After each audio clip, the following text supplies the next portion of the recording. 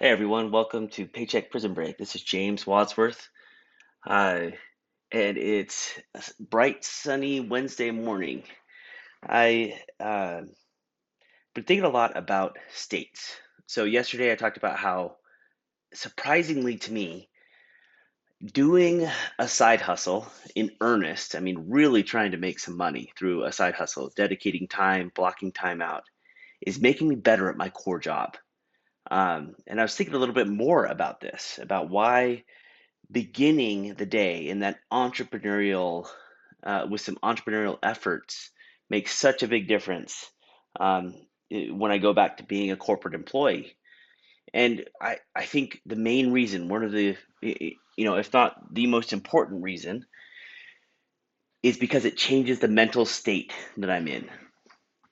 So, I mean, the interesting thing is that a side hustle and working on an entrepreneurial pursuit outside of my day job has changed nothing about my day job whatsoever. However, it completely changes the way I approach it. I am much more in control. I am much more proactive. I am much more active versus passive. It's the same exact situation, the same exact contents, the same context, the same circumstances, but now it's up to me. I am the owner of my little slice of the company, my little set of responsibilities, and I am approaching it with a completely different energy.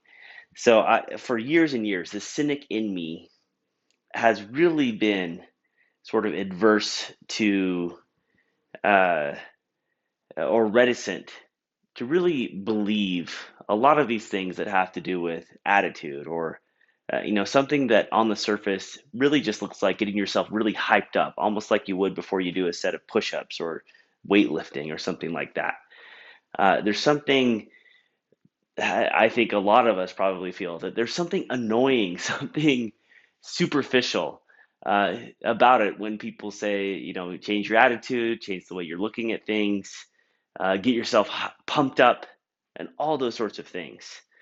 Um, I think on top of that, at least for me, and I wonder if any of you feel the same way, there's a fear that if I was to get hyped up, if I was to get myself pumped up and change my attitude, I wouldn't be able to sustain it anyway. So what's the use? But with some of my new habits, right? So for example, um, for probably the longest stretch in my life, I would say almost the last 7 or 8 months, I have been waking up consistently early in the morning and exercising, lifting some weights. That in and of itself is huge, I know, for my mental state, for my mental health. Um, and it does wonders in terms of helping me to be fueled with energy and excitement for the day. So the interesting thing that I've noticed is that rest days, like today, are actually the most difficult. I'm a lot more lethargic. I'm moving slower, even though I may have gotten a little bit more sleep because I'm trying to let my body rest and recover from previous workouts. It really is a lot more difficult to be enthusiastic, to be excited, to keep those important goals at the forefront of my mind and to strive toward them, to expend the energy, the effort to get toward them or to get closer to them. So, uh, I mean, everything seems to really hinge on getting into the right emotional and mental state. I mean, this is obviously not my idea. I believe this is something that Tony Robbins and others of those types of gurus talk about is just getting yourself into the right state to work towards your goals each day. So another interesting thing is that there's really beyond the mental or emotional state, there's really a cognitive state as well, in my opinion.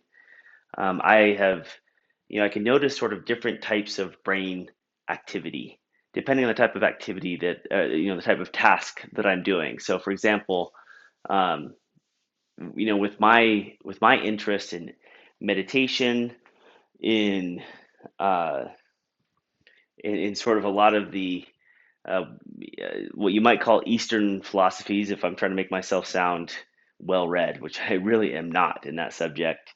Um, I've spent a lot of time really trying to cultivate a much more mellow, relaxed state, which is huge. It's done wonders for me.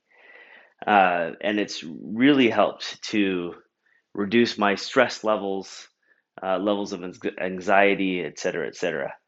But there's also a very different state, almost right, that hyped, that pumped up state, which I would sort of call more Western, um, and almost capitalistic, but that much more pumped up state is also necessary and also incredibly useful. And it's trying to pick when and how and where you uh, you kind of let yourself get into, or you help yourself get into the right state. Um, what is the appropriate state for the task at hand, for the situation, right? So I think there's a melding of the two, right? Sort of a state that allows you to be intense and active and energetic and focused while uh, while being relaxed, stress free, not putting undue pressure on yourself to perform in a particular situation, and um, and removes kind of the anxiety that we can place on uncertainty about a particular outcome. So I'm not sure exactly how to get there, but this is something that I would love to strive for, that ability to be intense but unconcerned about results that are outside of my control. So getting into the right mental state, trying to live in the right mental state is a big deal, and it's something that I'm going to continue to focus on, especially as I continue to work towards paycheck independence. And obviously, for me, and probably for many of us, a big part of that is a different mindset and a different approach when it comes to the job that is providing that paycheck. So think about states, do what you need to do to get yourself into the right state and to maintain it.